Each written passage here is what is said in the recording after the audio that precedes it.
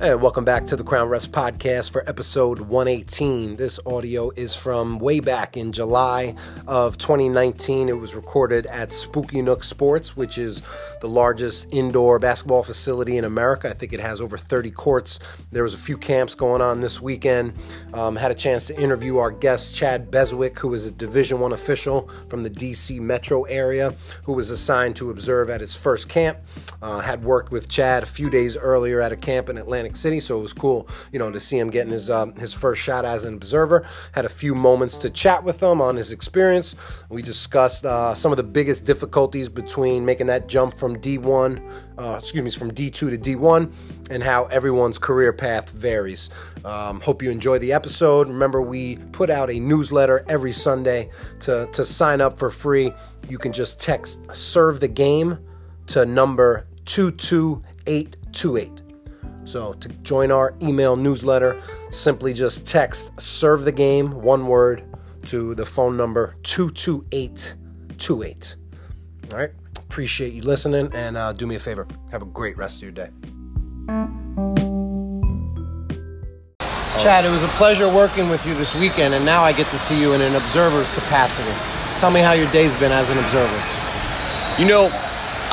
It's really a different entire side of the game. So today, I really was able to appreciate how much effort the officials put into the craft, and it also made me really grateful for the side that I'm on, to be able to have the knowledge and the skills and all the blessings that have come with the work that we put into the game, and to just be a part of it at the college level. So just seeing all the hard work that the guys do over the summers, it's awesome to be an observer. That's a great answer, because you were just in that position a couple days ago, and now it kind of gives you a new perspective. Because is this your first time observing, or you've done it before? First time doing it for an entire camp. Yeah. How is it going through a whole day sitting in that chair? Brutal. 10 games. It took a little break for lunch, but I'm not used to sitting for that long. But just had a chance to meet a lot of great people. Had a chance to talk about quite a few interesting plays and opportunities for learning, situations, communication with partners, players, coaches. So pretty good day overall. Still got a couple to go, though. Yeah, and the great thing about that is you're giving back to the game, you're helping, you're coaching, but you're also helping yourself. You're also educating and teaching yourself by all the feedback that you're giving to the refs. Oh, and it definitely helps with the people and communication skills, and it for sure helps us learn too. Now, have you given the verbal feedback, or did you give them any written feedback? How did that go? Today's mostly verbal. The written stuff is for the boss. Right. We can't know too much about that. So for people on the outside looking in, you typically have, the boss or the conference, the assigner has some kind of form that you're filling out just so they can have a standardized evaluating system. And, you're looking for your things. You have your own set of values and what you think is, it as far as, what makes a good official. But you're also filling out some things that the bosses asked you to look for, just so everyone has a standard criteria. But, they don't come away with anything paper-wise. And I just speak for myself. When I've been to a camp and they do give you paper, I don't know. It doesn't. Generic sheet, it's one of those things you read and you don't keep. But it's the relationships, it's the networking, and the things that guys share with you about their story and their journey that you remember. How many years did it take you to get to Division I level? It took me 11 years. Wow.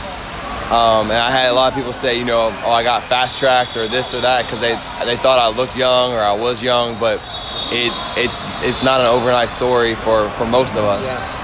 That just goes to show everybody's path is different. On the fast track, you hear some guys might move up in 5 years. That's the anomaly. That's the 1%. For everybody else, it doesn't happen overnight. It's just the continuous working and going to these camps and building those relationships and showing progress over time. So which conferences are you in now?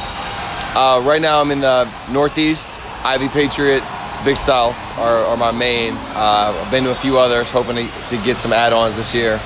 But I've been fortunate to work a good number of Division I games the last few years, and start working some conference games. So it's just one of those things. But I've worked the Division II NCAA tournament, the Division III NCAA tournament. So my goal is to make the big tournament one of these days and just keep grinding. That's great. Awesome. But I guess my last message for anybody else out there is just, it's a marathon. It's you got your ups and downs, but it's something you keep climbing towards, and you may never get to the ultimate peak where you think you might want to be, but just enjoy where you are. You got to be a marathon runner, and the marathon runner doesn't worry about what the sprinter is doing. Amen. I'll say that again. The marathon runner does not worry about what the sprinter is doing. You have that long-term perspective in mind, and you stay patient. You're not going to worry about, somebody that just moved up after 4 years. Again, it goes back to everybody carving out their own path. For sure. Everybody's got different personalities, different styles, different opportunities.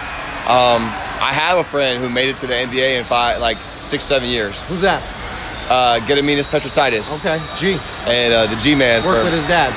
Oh yeah, he's the best. But he got some quick opportunities, but he made the most of them and didn't mess it up. So you can't compare yourself to somebody that's basically a phenom. You just have to, do it on your own speed. Does he help mentor you to this day? We're friends. Okay. We're friends. So once in a while I ask him something about working in the league, but we actually don't talk about basketball that much because we're legit friends. Gotcha. That's cool. One more question. Tell me one major difference from being a Division II official and then breaking into D1 that first year. What are some of the main differences between the D2 and D1? D1, you have to communicate with coaches. You can't hide from them. D2, you might be able to get away with not handling it, but you have to be able to communicate with those guys. You are not going to be able to escape it or be timid about it. So you're going to have to really step up your communication skills with those Division I coaches. Because it's really their show. Kids are coming and going, in and out, and these coaches are pretty much the stars of college basketball. And chances are, if you get to Division I, you're probably a pretty good play caller. You're probably pretty good at getting your plays right. Probably a good third guy. But when you first get there, that's a big thing. Is they're going to come. You're going to change from probably being the best guy in the Division II game to being the new face in a Division I game, and they're coming for you. What were some glaring things that once you hit D1, you knew you had to work on going into the next season? Was it the communication, the main thing? Honestly, I think handling coaches, and the other thing that you just need reps on is working with the monitor. Okay. Working with the monitor is the biggest difference in Division I, and knowing Rule 11 and working with the monitor, it just takes practice.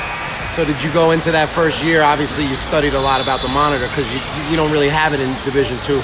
When I prepped for my games and I read the rule book, I was mainly reading Rule 11 because I was good on everything else coming in. Let me ask you one thing. I see I see Division I officials with that timing pack. The precision timing. Precision timing. Now, for being a guy that has never worked a D1 game, your first time doing precision timing, did they prep you on that? Is there any kind of... So actually, what's funny is you mentioned that. My very first time using precision timing was for a high school state championship. Wow. So it's all about the facility.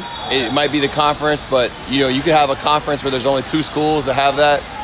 You could have a conference where no schools have it. You could have a conference where all the schools have it. There's not a lot to it. Okay. Just touch a button.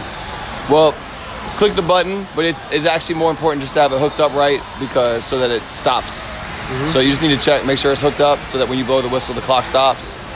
As far as it starting, it just takes a little practice. Find the nub. The hardest thing about it is where do you want it on your hip? Gotcha. So do you like it on the back? Do you like it in the front? Do you like it on one side? Because you're going to use your hands on the other side. So you got to find that sweet spot. It's just more of a matter of familiarity. All right. It's a way overrated thing. It doesn't come into play that much. Well, listen, I'm happy you just got a coffee and you checked out close to us so I could call you over here. I didn't think you wanted to do a podcast, but you sat down, you brought some heat.